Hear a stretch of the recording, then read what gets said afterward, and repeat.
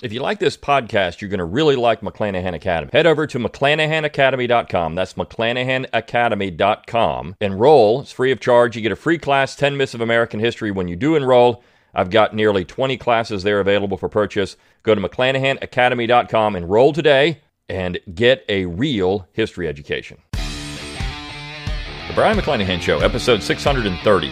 It's time to think locally and act locally. Welcome to the Brian McClanahan Show.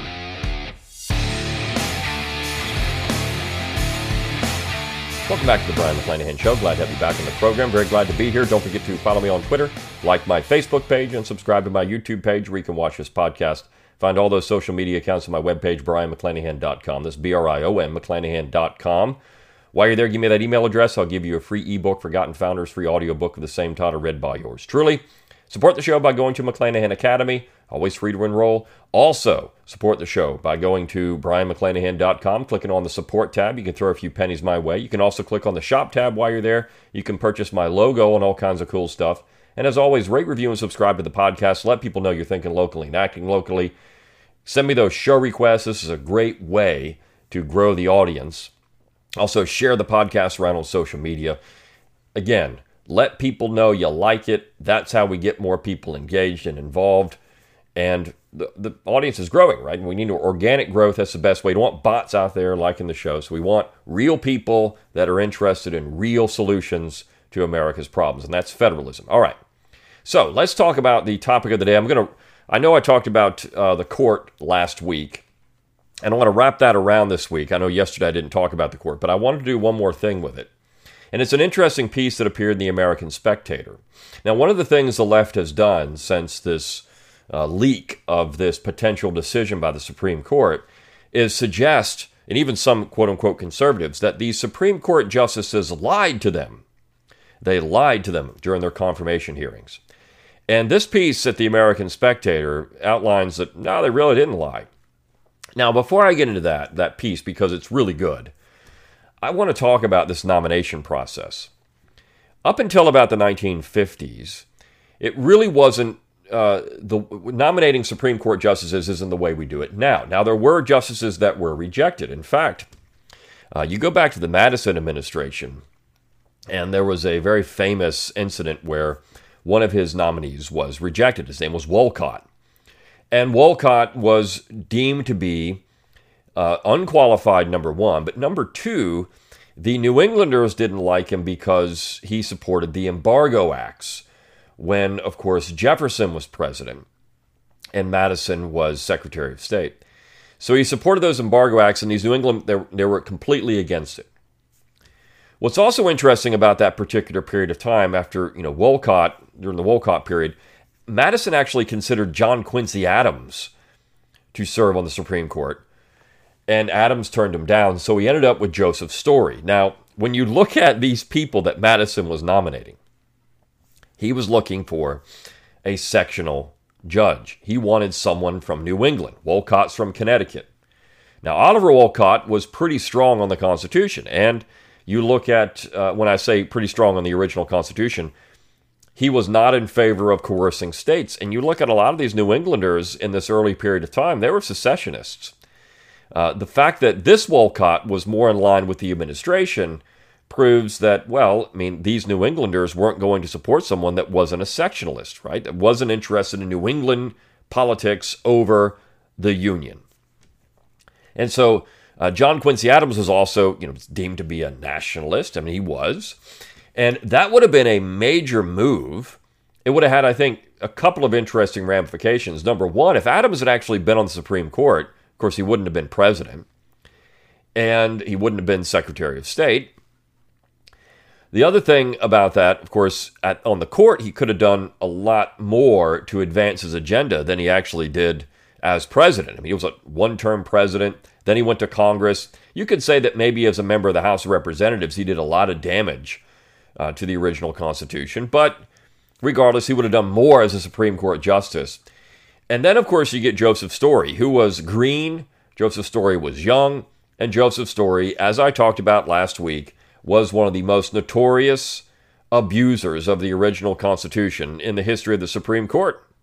And of course, his commentaries on the Constitution is often seen as an originalist manifesto, but it's not that at all. So Madison did a lot of damage to the Constitution through the Supreme Court. That digression aside, I want to talk about, the 1950s, we really start to see the way that we think of the Supreme Court heat up. And that's because the court, by the 1950s, had become this extra legislative branch. It started to decide issues that greatly affected the states. And these issues were more of a social nature, right? So as we talked about with Jeff Deist on Thursday of last week, why are social issues so important? Well, it's because the court has made it that way. But of course, the disease in all of this is nationalism. And we get a tremendous rush of nationalism in the 20th century. And one of the main factors behind that, of course, is Hugo Black, who's also in How Alexander Hamilton Screwed Up America. I've got a chapter on Black. Black is awful. The man was a terrible Supreme Court justice when it came to the original Constitution. He greatly expanded the powers of the central government through an incorrect understanding of the 14th Amendment. And that has led to the current mess that we're in, where the Supreme Court becomes the final arbiter in so many of these decisions that shouldn't be under the purview of the Supreme Court to begin with. But we see the power of the court expand in the 20th century. And so by the time you get to Dwight Eisenhower, you start to see justices come under the microscope or the magnifying glass or whatever, enhancement you want to use, whatever term you want to use, for their political views. Because the left and the right started to recognize that, well, wait a second here. We've got a situation where the court has become this very important political arm. And so Eisenhower had one of his nominees rejected. Of course, Nixon had problems. Johnson had problems. George W. Bush had problems. And of course, Ronald Reagan famously with Robert Bork. That's probably the most interesting rejection of a Supreme Court justice because Bork was an originalist. And it was thought that if you put Bork on the court, the Democrats were having none of it. You see, what is the threat of originalism to the Democrats? The threat of originalism is exactly what we're seeing in this potential decision of Roe v. Wade. Because the Democrats all know that their entire agenda is built on a house of cards. It's built on the court acting as an extra legislative branch or extra legal branch. It's exactly what they've done over the last 100 years plus. So they know that if you get justices in there who actually look at the Constitution the way they're supposed to and say, wait a second here, this is a bad ruling. It's not based on the Constitution at all. It's based on politics. Their entire social agenda falls apart. It just disappears. And they know that if they tried to ram it through the Congress, the American public would not be on board with it 9 times out of 10, and that it would probably be rejected by the court anyways. So you see, the Democrats know the Constitution is working against them at all times. They know it. This is why Nancy Pelosi stood up. How dare you say, of course it's constitutional. We're the Congress. We know it's constitutional. No, they don't. They don't know what's constitutional at all. They don't really care. They just want to ram it through and let the courts, which they have believed they've controlled for a long period of time, and that's because of the Warren Court and then the Burger Court. You've got these very bad chief justices. The Rehnquist Court, William Rehnquist was actually a pretty good originalist. And so you would have had Bork and Rehnquist, a 1-2 punch. It would have been amazing. But regardless, that led to, Bork's withdrawal led to Anthony Kennedy, who was just, milquetoast. The guy's terrible.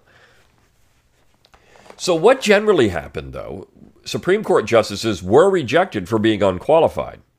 And you can make a case that the most recent nominee, of course now appointed to the court, Justice Jackson, was not qualified for the position. There were better qualified people out there, but that decision was made based on politics. Biden trying to appease a certain part of the Democratic base. It's exactly what he was doing. There was no other reason for it. She was not as qualified as other candidates, potential justices that could have been on the court. But it's a political move. We had to have a far leftist on there because Ruth Bader Ginsburg was seen to be a far leftist. So we got to replace a far leftist with a far leftist. Why? Because of politics. Look, The court should be, if we're going to use it for judicial review, if that's what's going to be the case, well, it should be well-versed on the original intent of the Constitution, because that is the guide by which these people should follow, not case law or anything else. And that's what this particular piece gets into at American Spectator. So let me talk about that. The title is Conservative Justices Didn't Lie About Roe at Their Confirmation Hearings. So it says, Senate Majority Leader Chuck Schumer and Speaker Nancy Pelosi, along with a host of other Democrats, are accusing the conservative justices of lying during their confirmation hearings about the importance of the precedent set by Roe v. Wade. The leaked draft opinion that would overturn Roe, they allege, proves the conservative justices misrepresented themselves in the Senate. Democratic lawmakers, journalists, and activists, from comedian Stephen Colbert to MSNBC host Joy Reid to Representative Pamela Jayapal to Senator Elizabeth Warren, have echoed the argument. Well, I mean, who cares about what Colbert? Now, it's Colbert, of course, but Colbert is how you would say his name. And Joy Reid is hemorrhaging audience. Jayapal, who cares about that moron? And Warren, I mean, she looked like a dang fool out there when she was doing this. But this is the thing. Well, these people lied. So that's perjury. You see, and what are they angling for here? If they committed perjury in a Senate confirmation hearing, well, that's an impeachable offense. You see, the Democrats are angling to try to impeach Supreme Court justices, or they're trying to set up a situation where they could pack the court, add more justices. Now, I don't think the American public is going to be on board with either of these things. You see, the Democrats are going to miscalculate here, I firmly believe.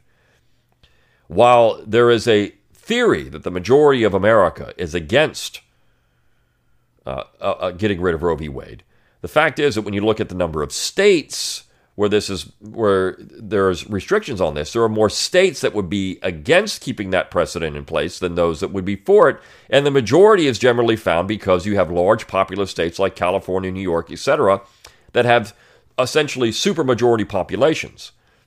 So we really don't have a majority in America that's against it. That's against this potential decision. We have a majority in America that's against the decision to begin with, the 1973 decision. The real majority in America. In a statement issued Tuesday, the Democratic leadership said several of these conservative justices, who are in no way accountable to the American people, have lied to the U.S. Senate, ripped up the Constitution, and defiled both precedent and the Supreme Court's reputation. I mean, what a bunch of bunk. I mean, it's just stupid. But the thing is, they haven't lied to the U.S. Senate, as this piece is going to show. They said exactly what the situation entails. Representative Ted Lieu of California similarly said multiple justices lied about Roe v. Wade in order to get confirmed. Their mendacious actions are shredding the institution of the Supreme Court.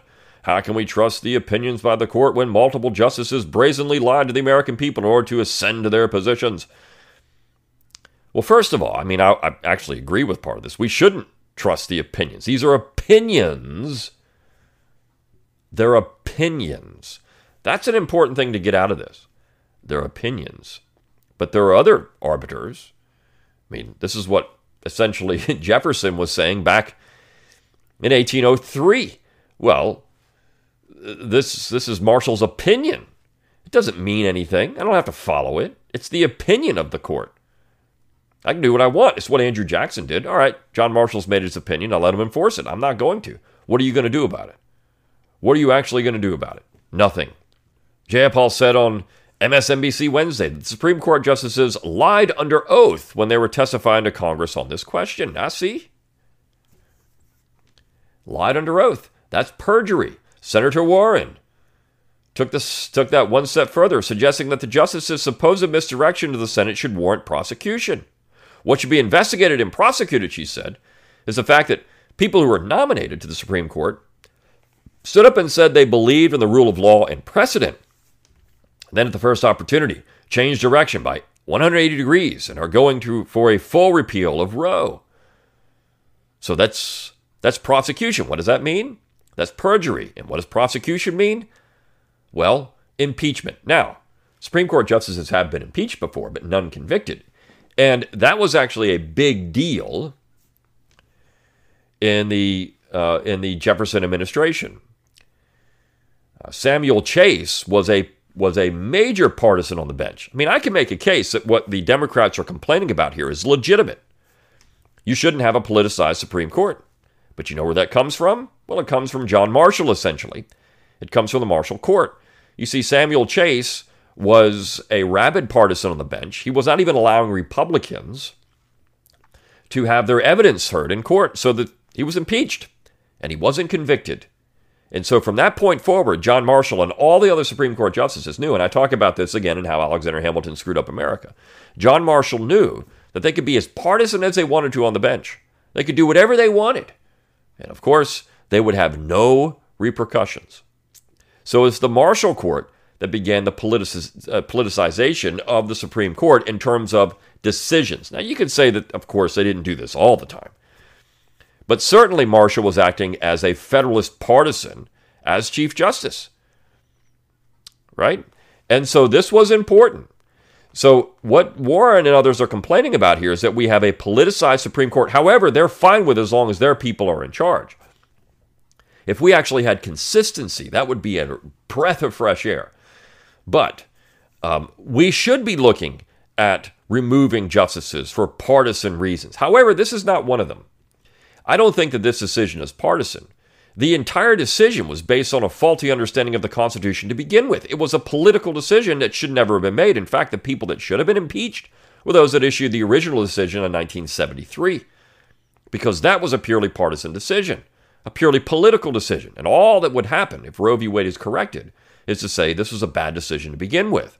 It was not based on anything real. It wasn't based on the Constitution. It wasn't based on an understanding of the Fourth Amendment or the 14th Amendment. It wasn't based on anything, except that this is what the justices wanted to see as a legislative outcome, and they took it out of the hands of Congress.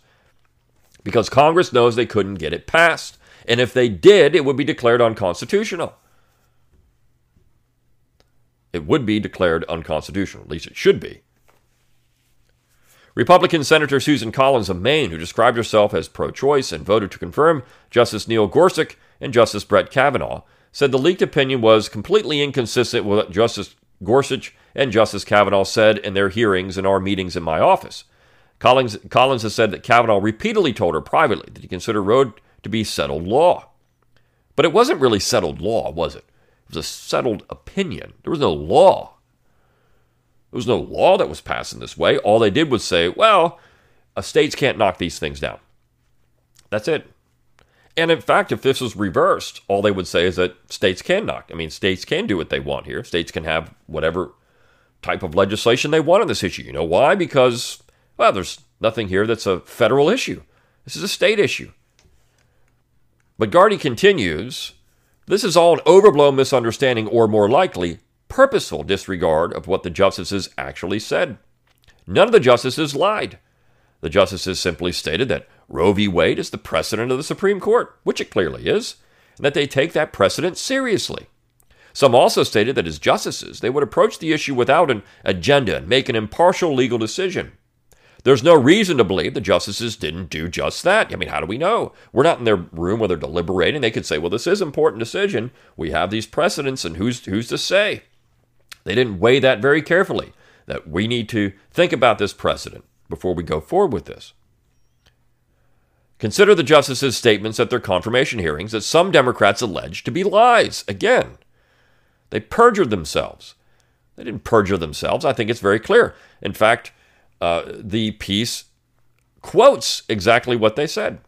Gorsuch said in his hearing in 2017, quote, Roe v. Wade, decided in 1973, is a precedent of the United States Supreme Court.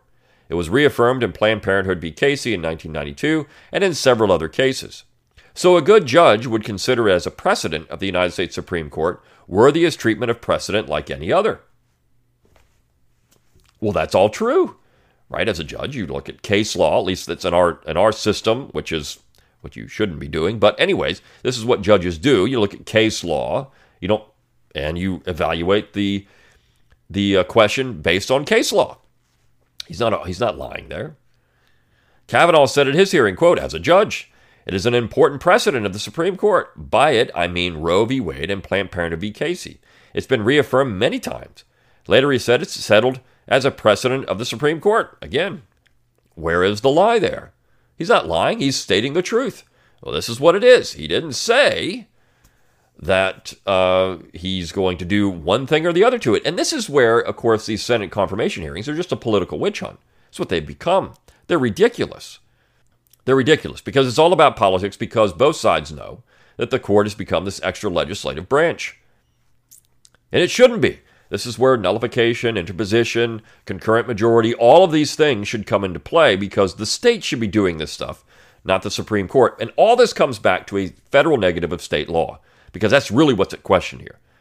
We're not talking about a federal law. We're talking about state laws, and none of this should even be on the books. Justice Amy Coney Barrett, meanwhile, said, quote, Roe v. Wade clearly held that the Constitution protected a woman's right to terminate a pregnancy. Justice Samuel Alito, who authored the leaked majority opinion, said, quote, Roe v. Wade is an important precedent of the Supreme Court. It was decided in 1973. The Supreme Court has reaffirmed that decision. When a decision is challenged and it's reaffirmed, that strengthens its value. For his part, Justice Clarence Thomas said, quote, I believe the Constitution protects the right to privacy, and I have no reason or agenda to prejudice the issue. So, I mean, there you go. Where is the perjury on that? It's not there. It's not existent. But this is exactly what tact they're taking, and it's stupid. And they know that by issuing these sound bites, they're going to radicalize, and they're going to, energize their radical base. It's exactly what they want. I mean, Elizabeth Warren looking like a buffoon. I mean, she really does look like a buffoon. The woman is the caricature of the Karen, of the Yankee. She really is. If you had to draw the ideal female Yankee, it would be Elizabeth Warren. I mean, it would absolutely be her. No question about it. Alito's draft opinion would overrule Roe by arguing that there are factors in this case, such as the facts that Roe egregiously misinterprets the Constitution and has horrifically argued that warrant overturning precedent. That is entirely consistent with taking Roe seriously as precedent. Alito's opinion is simply a judgment that Roe and Casey's flaws outweigh any reason to abide by the court's usual practice of following precedent. The draft opinion reaffirms the court's commitment to stare decisis, the principle that directs judges towards following precedent as the normal course of action, stating that it serves many valuable ends, such as protecting the interests of those who have taken action in reliance on a past decision. Alito notes in the opinion that the court is not bound to follow any precedent, saying that the court has long recognized that stare decisis is not an inexorable command. It's true. I mean, the court can do what it wants. It's overturned decisions before. It's done it many times. Well, this decision was bad, and this decision is better, and they could overturn it again. This is where I caution people about the court, because you know what can happen here. And the left is banking on this. If this happens, well, they could just put a number of liberal judges on the bench, and then they could just bring a suit. Somebody's going to sue in, say, Oklahoma, that their rights are being violated. And if you've got a Supreme Court that is now left-leaning, well, they'll just bring it before the court and they'll say, well, that state law is now unconstitutional. See, you don't really have real government anymore. You have government of men, not of laws. There's nothing there. You've just created an entire mess because the left won't leave it alone.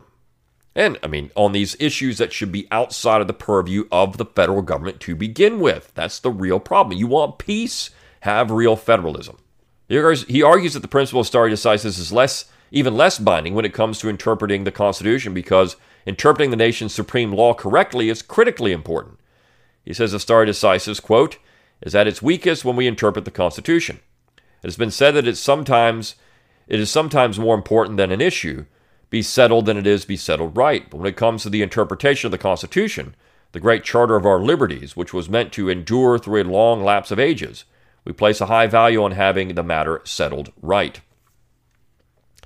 He points out that it's nearly impossible for the American people to correct a judicial error in interpreting the Constitution because of how difficult it is to amend the Constitution. Quote, when one of our constitutional decisions goes astray, he says, the country is usually stuck with the bad decision unless we correct our own mistake.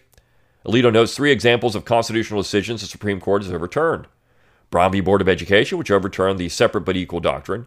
Atkins v. Children's Hospital, D.C., which overthrew the ruling that there could not be a minimum wage for women. And West Virginia Board of Education versus Barnett, which threw out a decision from 3 years prior that school children could be compelled to salute the flag. Alito then includes the 3 entire pages listing overturned Supreme Court precedents to bring attention to the fact that the Supreme Court has often overturned precedent and that doing so is well within the court's purview. Well, this is all 100% correct. And why would he have to do that? He has to do that because he's afraid of the reaction from the left. Because he knows it's you can't overturn a Supreme Court decision. Well, of course you can, because here. And of course, he's listing 3 decisions there that the left would champion of overturning. Well, they overturn these things. You're going to say we can't, well, I guess we can't overturn these then. Right? So this is important. And I think it's a wise move on Alito's part. Alito devotes a considerable portion of the opinion to arguing the factors of why precedent should be overruled in the cases of Roe and Casey. He notes that overruling precedent, quote, is a serious matter, and that it is not a step that should be taken lightly. Well, where does that say that this is something he didn't take seriously or he perjured himself? In this case, Alito said 5 factors weigh strongly in favor of overturning Roe and Casey. The nature of their error, the quality of their reasoning, the workability of the rules they impose on the country, their disruptive effect on other areas of the law, and the absence of concrete reliance. To briefly summarize, Alito argues that Roe represents an egregious error in constitutional interpretation that cannot be allowed to stand, is horrifically reasoned, cannot be applied in a consistent manner because Casey's undue burden standard is unworkable, and has distorted other legal doctrines, including those stemming from the First Amendment. In addition, Roe and Casey's notions of reliance are entirely unsupported. Alito notes that lawyers of all ideological backgrounds believe that Roe was wrongly decided. For instance, Alito says that abortion supporter and Yale constitutional scholar John Hart Ely, quote, wrote that he would vote for a statute very much like the one the court ended up drafting if he were a legislator, but his assessment of Roe was memorable and brutal. Roe was not constitutional law at all and gave almost no sense of an obligation to try to be. And this is important. This is a leftist saying, hey, look, I would have voted for this legislation, but essentially what he's doing is calling a decision legislation. He concludes strongly, quote, the court has no authority to decree that an erroneous precedent is permanently exempt from evaluation under traditional stare decisis principles.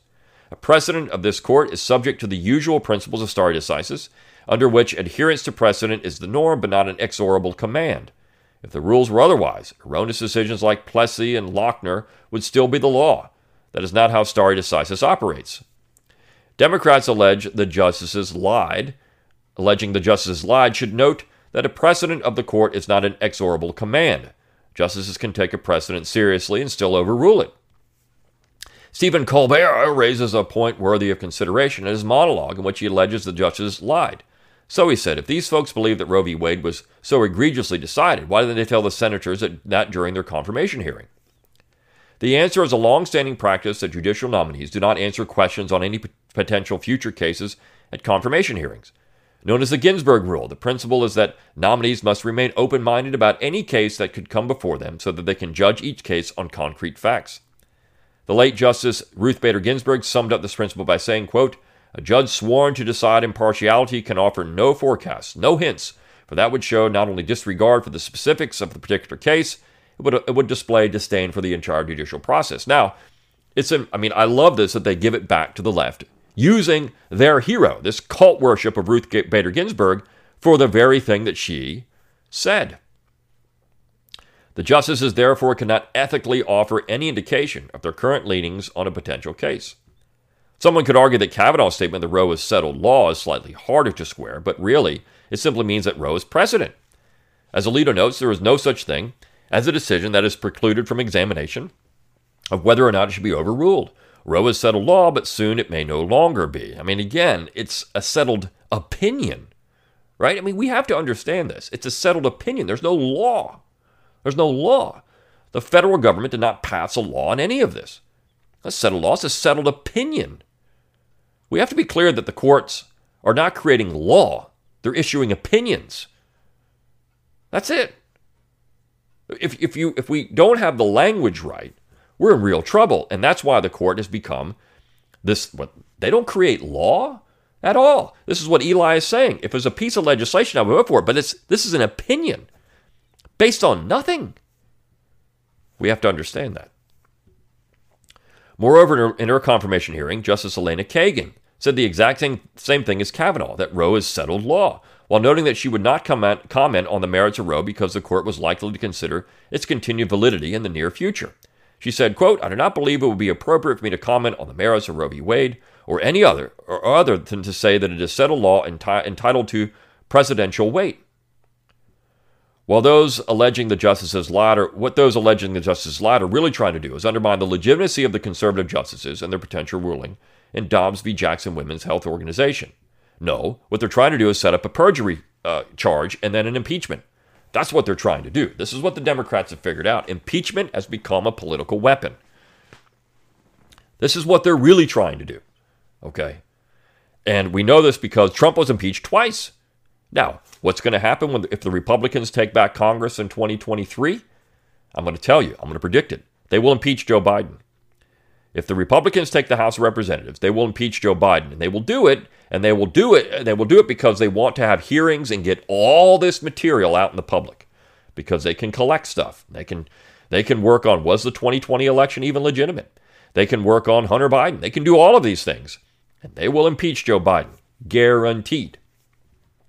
And if a Republican president is elected in 2024, guess what's going to happen? If the Democrats take Congress, they'll impeach that president. In fact, I predict that we're going to have impeachments just about every single administration because this is now the political tool that is going to be used to go after presidents. Now, again, I can make a case that all these presidents should be impeached.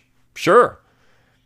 And in fact, I think it's beautiful in some ways that all this is happening because it's really showing what the general government is. It's a cesspool of majoritarian democracy where the only goal is power. That's it. The only goal is power. The last sentence, it's all part of their effort to tear down the Supreme Court in order to force abortion on every state. But I mean, no. It's not about that.